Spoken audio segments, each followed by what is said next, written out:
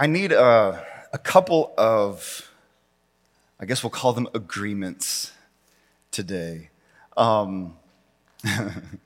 First, I think we all know what it is to believe something in our bones more than we can actually understand it in our brains. That in some ways our heart's catching up to what we feel like the Spirit is doing in us.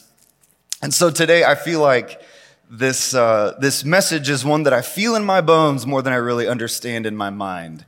And so some patience would be appreciated today.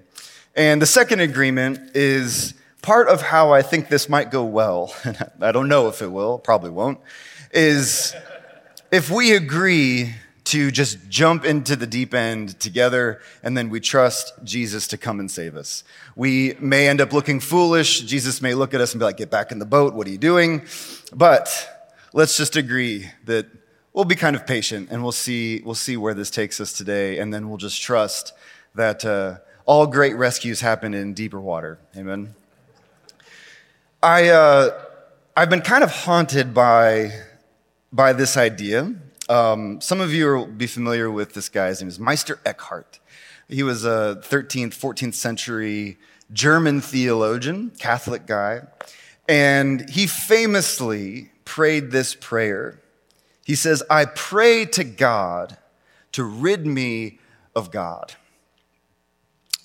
And I've been haunted by that for a few weeks now, and maybe if you've been hanging out for a little while, you've maybe heard some of this kind of creep up in the last few weeks. But he prays this prayer, I pray to God to rid me of God. What is he saying? Some of what I think he means is that he's praying to God as God really is, to rid him of God as he imagines him to be. That what we need, and we've said this repeatedly over the past couple of weeks, is that oftentimes we need God to save us from our experience of God. And again, this has been a theme that's kind of been creeping up, and I don't really know why. And it hits smack dab on this issue of how we remember and how we forget. How we go about our lives in these seasons, in these rhythms of remembering who God is, while also being open-handed and willing to forget the experiences we have with God so that we might know who God is to us now in the present. I told you, deep waters. Just hang with me. This might make sense. One of the things that I think we fear is this issue of forgetting. We're afraid of forgetting, and so we have these kinds of mechanisms, and we see these mechanisms play out throughout the scriptures. Our psalm today is Psalm 126. It's brief. I'll read it to you. We actually opened our service with you if you happen to be here on time today. But just in case, it says this, when the Lord restored the fortunes of Zion, when the Lord restored, remembering what God has done for us in the past, we were like those who dream. Our mouths were filled with laughter then, and our tongues with shouts of joy. Again, remembering what God did for us and then our response to God's action. And then they said among the nations, the Lord has done great things for them. The Lord has done great things for us. We were joyful. And now it shifts into this longing. We remember what God has done for us. We remember how what God did for us made us feel. And now it says, restore our fortunes, Lord, like watercourses in the Negev. Those who sow in tears will reap with shouts of joy. So we've gone from what has God done for us in the past? What was our response to what God did for us? And now we're saying we need God to do it again. And we're trusting that if God does it again, this is what will happen. That those who sow in tears will reap with shouts of joy. Though one goes along weeping, carrying the bag of seed, he will surely come back with shouts of joy. So there's this future longing that's cultivated in the people of God. And it's cultivated in them because of how they remember what God has done for them. They don't want to forget. because they're longing for God to do it again. This is most of our experience in our life with God. Most of us call back these kind of Ebenezers, right? These moments when we remember what God has done for us. And then we allow what those experiences meant for us to create in us a kind of longing for God to work in the future. And so the remembrance of those moments becomes important. We don't want to forget them. And here's the deep end of the pool today, is I think in some way we're called to learn how to forget faithfully. We're called to learn how to forget the things that God did for us so that we can remember it was God who did them for us. So that opens us up to the new thing that God wants to do. We don't like this issue of forgetting. I had a great aunt. Her name was Virginia. We called her Aunt G. And I was young when I knew Aunt G. Aunt G had Alzheimer's. And there were moments when Aunt G would join us for Sunday lunch, and she was just herself. And then there were other Sundays when she came, and you didn't know if she was going to know you. You didn't know if she was going to remember your name. And suddenly, as this wicked, awful disease tormented her body, she was no longer herself. She was kind of at a table of strangers just being polite. And for those of you who have experienced maybe friends or family members who have gone through this horrible, horrible disease, you know that at some point, the issue is not that they forget their memories. This is our fear of something like Alzheimer's, that we don't want to lose the remembrance of the life that we've created for ourselves. That's the fear. But it's not the deepest fear. The deepest fear is that we forget all of those things that make us who we are so that we cease to be ourselves in ways that we know how. This is the fear of something like Alzheimer's, and this is the fear that we have when we hear a word like, we need to learn how to forget faithfully. How to forget what God has done for us. What does this mean? Where are we headed with all of this? I don't really know.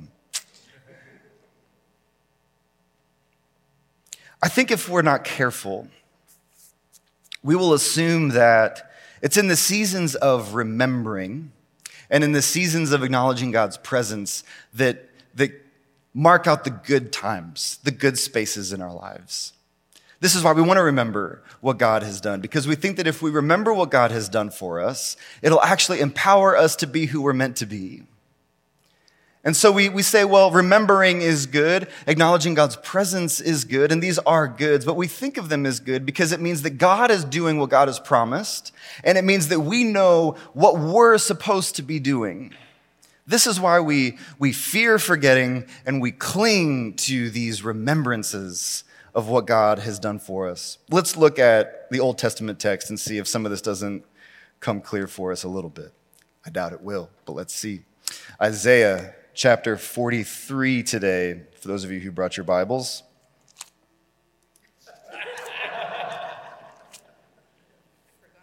I 43, starting in verse 16, it says, "This is what the Lord says, who makes a way in the sea and a path through surging waters, who brings out the chariot and the horse, the army and the mighty one together." What's happening here? What is the prophet Isaiah recalling for the people of God, encouraging them to remember? This is the Exodus moment. And then he says this in the very next verse, "Do not remember these past events. Pay no attention to these things of old. Look, I am about to do something new. Even now it is coming. Do you not see it? Indeed, I will make a way in the wilderness, rivers in the desert. The animals of the field will honor me, jackals and ostriches, because I provide water in the wilderness and rivers in the desert to give drink to my chosen people, The people I formed for myself will declare my praise. Here we see the prophet calling the people of God to remember what the God who they worship, what this God did for them. This moment that they've marked their entire lives on, this moment of the Exodus when God broke open the waters, pushed the waters away. He says, remember, this is the God that we serve. And then he says, forget all of that.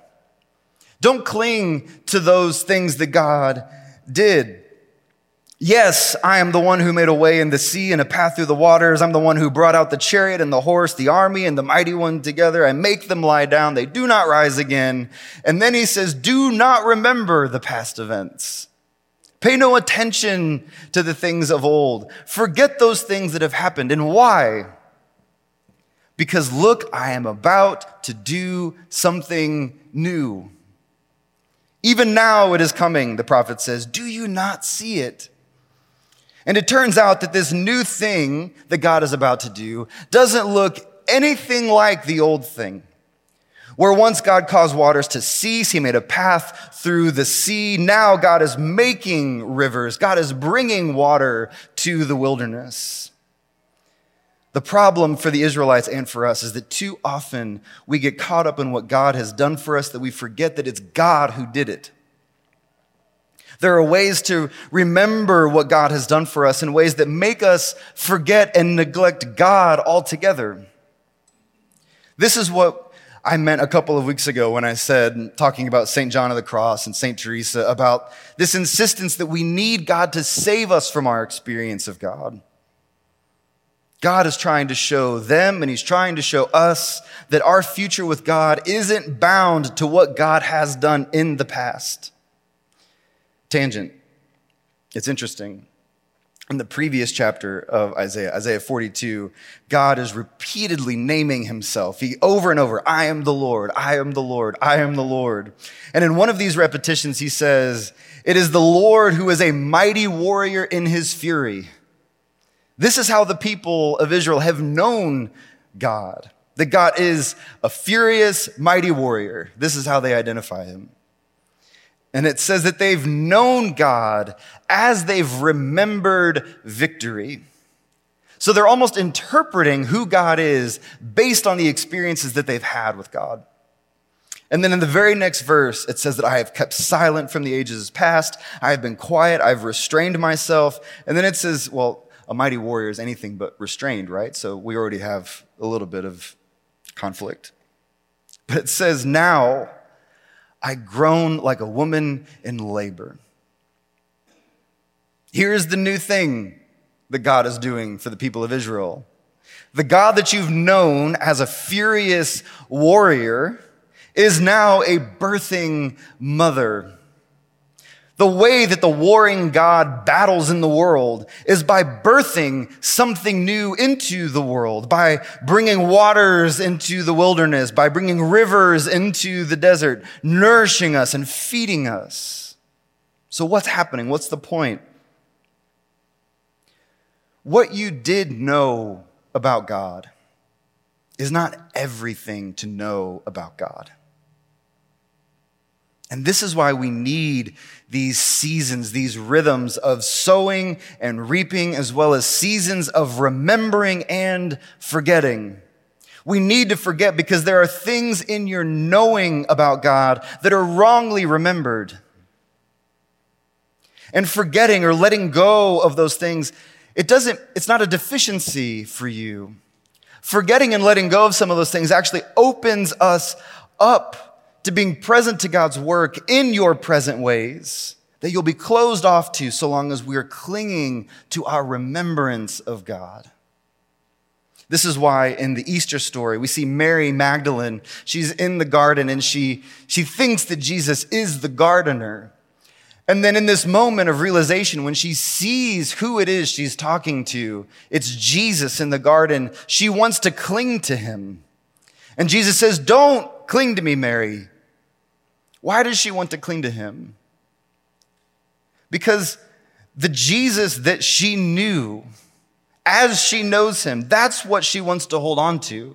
All of those things, this life that Jesus has lived, she wants to bring all of that back into the present moment. And Jesus says, don't cling to me.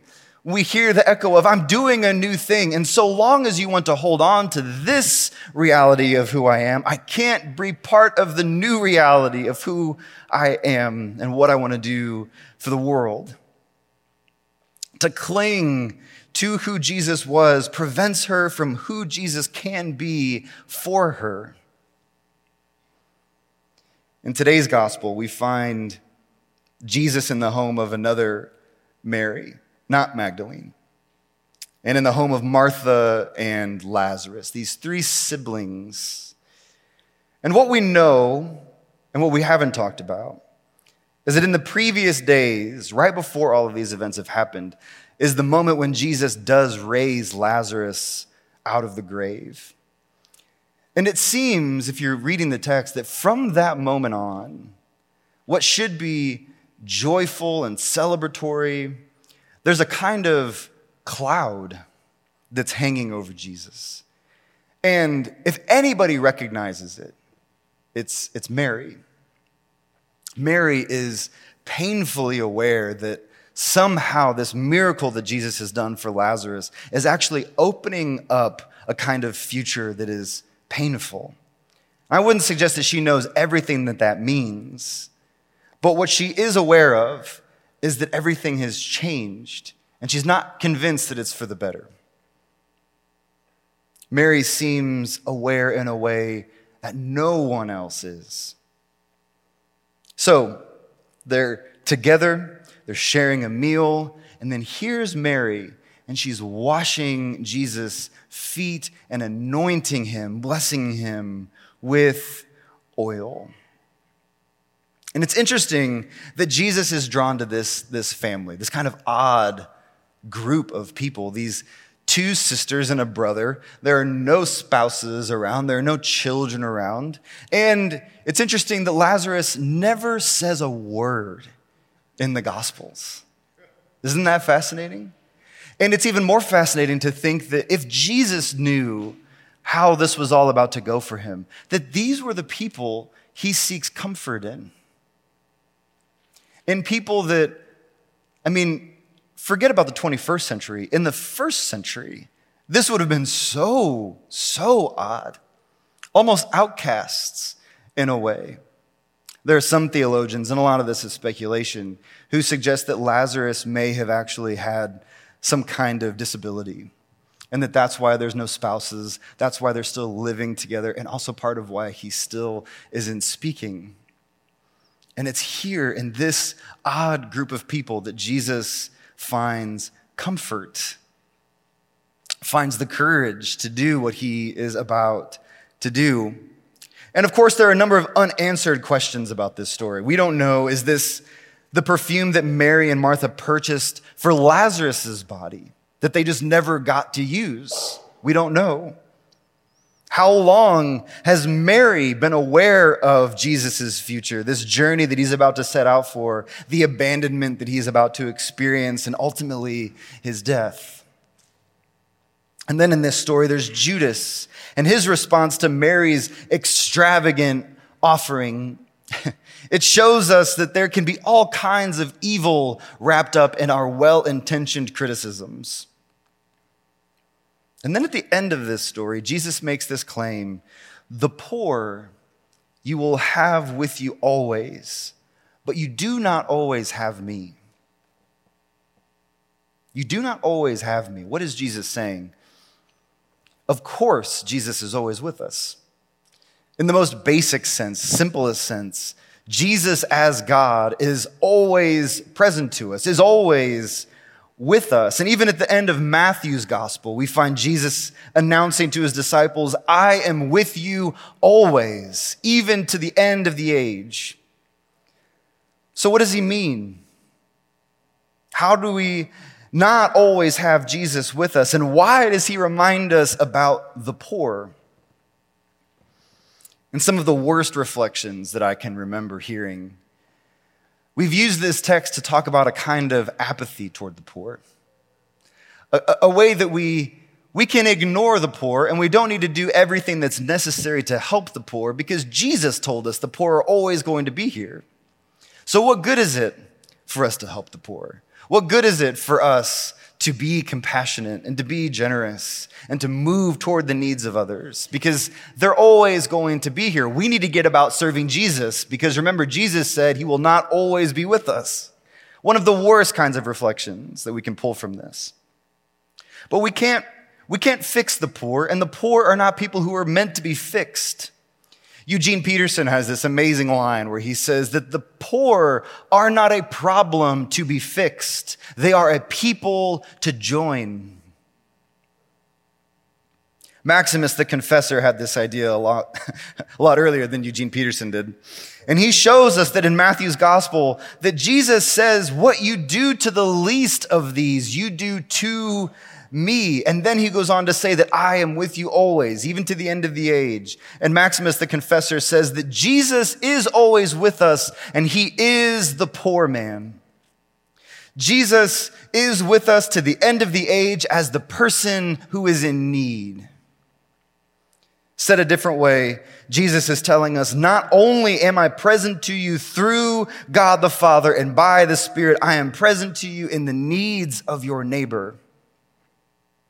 And the temptation for Judas and for us is to care for people in ways that are charitable but condescending. Caring for them in ways that make you look philanthropic. This is why Judas's immediate instinct is to note the cost, to note the value of Mary's offering. My friend Father Kenneth Tanner puts it this way. Judas values 12 ounces of perfume, 300 silver pieces, over the human God, 30 pieces of silver. But Mary chooses the better part, to prophesy the death of God by anointing his body for burial and intuiting his rising again by wiping the ointment away. It fills the room and therefore the whole world with the aroma of resurrection. That's what we read in this story. And here's the part that I can't shake. And the part, again, that I maybe feel more than I understand is that Mary prepares Jesus' body for burial right after she's just watched Jesus raise Lazarus from the dead. How does that make any sense? When you've witnessed Jesus overcome death, call your brother out of the grave, what kind of imagination do you have to prepare this one for death? Mary has to forget what Jesus did for Lazarus in order to act in ways that are faithful in the present moment, that actually open up a new kind of future for us with Jesus.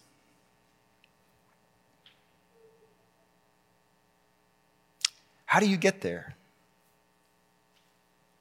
I don't know. To go from seeing this miracle of life overcoming death and then preparing life itself, Jesus, the Word of God, preparing his body for burial. It makes no sense. And yet I think this is how we learn to enter into seasons of forgetting faithfully. If Lent is anything, it's a season about forgetting. It's a season about us learning how to forget all of those things that have occupied our lives in ways that are unfaithful, so that we can learn how to fill up our lives with what God imagines for us.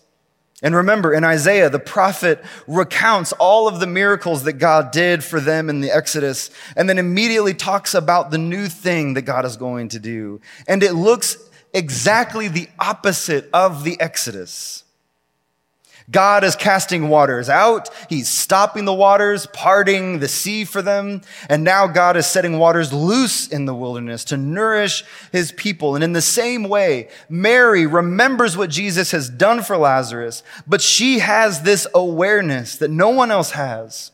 She realizes that the new thing being done in Jesus isn't about being saved from death. It's about going all the way through death, dying death, all the way down to make new life possible for us. So Mary, she has to forget what Jesus has done for Lazarus in order to see what Jesus is about to do for all of creation.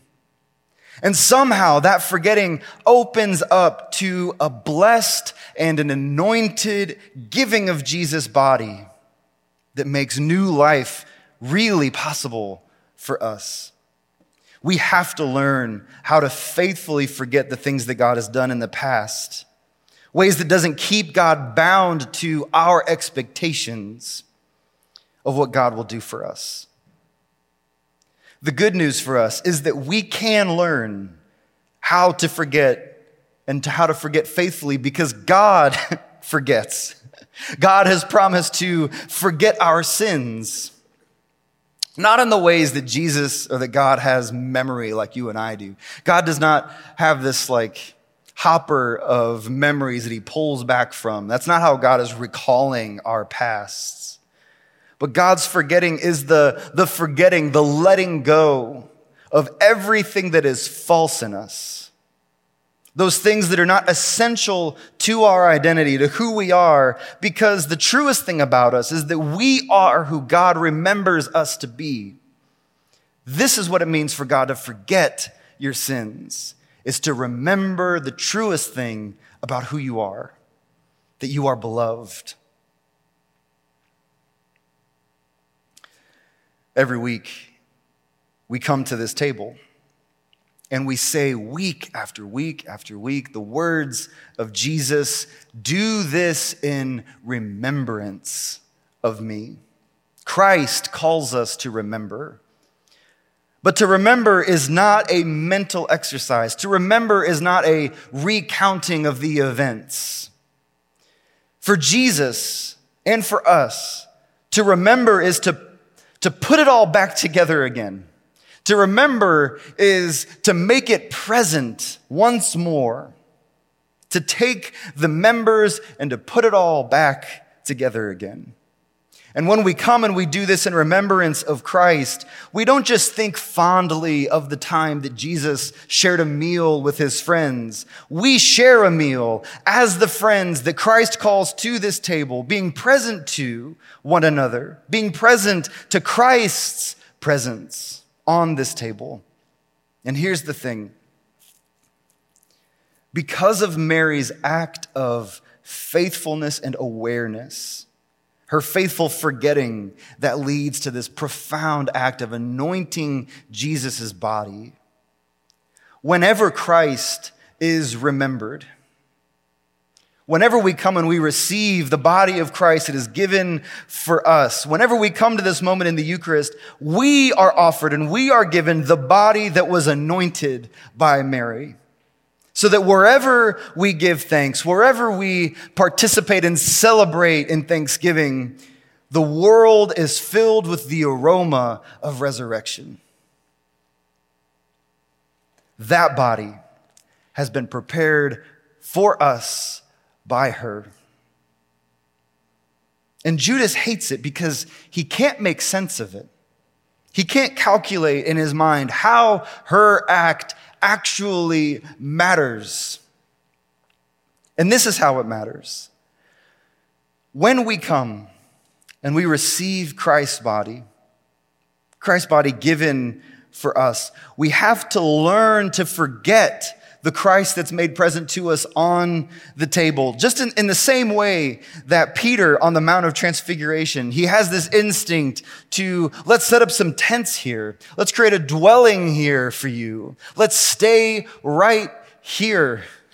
And Jesus tells him that's not what we're going to do. Peter has to resist and to forget that instinct to stay here so that the new thing that Jesus is doing can be possible. We have to forget the Jesus that's made present to us here so that we can find and remember Christ back out into the world in the lives of the poor.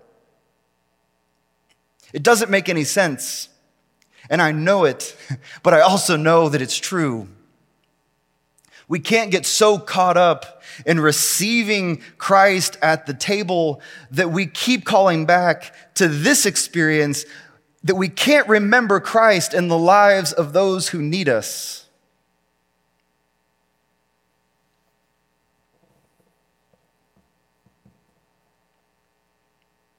This is how the world becomes filled with the aroma of Christ's body. If we're able to forget and then able to walk out of these doors and remember that Christ is with us to the end of the age in the lives of the needs of our neighbors. If you don't believe Jesus, and you don't believe me, maybe you'll listen to Paul. This is 2 Corinthians 2, starting in 14. But thanks be to God, who always puts us on display in Christ, and through us spreads the aroma of the knowledge of him in every place. For to God, we are the fragrance of Christ among those who are being saved and among those who are perishing. We forget the Christ on the table so that we can remember Jesus in the world, and we can be the body of Christ, spreading the aroma of resurrection wherever we go. And we can be sure that we'll be able to forget and to remember rightly because God, who is present to us, remembers and forgets who we are and who we are not. God forgets our sins, which is to say that our sins are not essential to our identity because we are truly who God remembers us to be. And here at the Eucharist, God has given us his own remembering, his own presence, and putting together again of his own body. And as we come and make God remembered, we remember who we are. We forget who we are not. We experience the presence of Christ given, and then we grieve the absence in the ways that the world is not yet as it should be. And then as we receive Christ's body, anointed by the hands and the hair of Mary, we can carry the anointed aroma of Christ's body into the world by serving Jesus, who is present in the poor. Hear what the Spirit is saying to the church.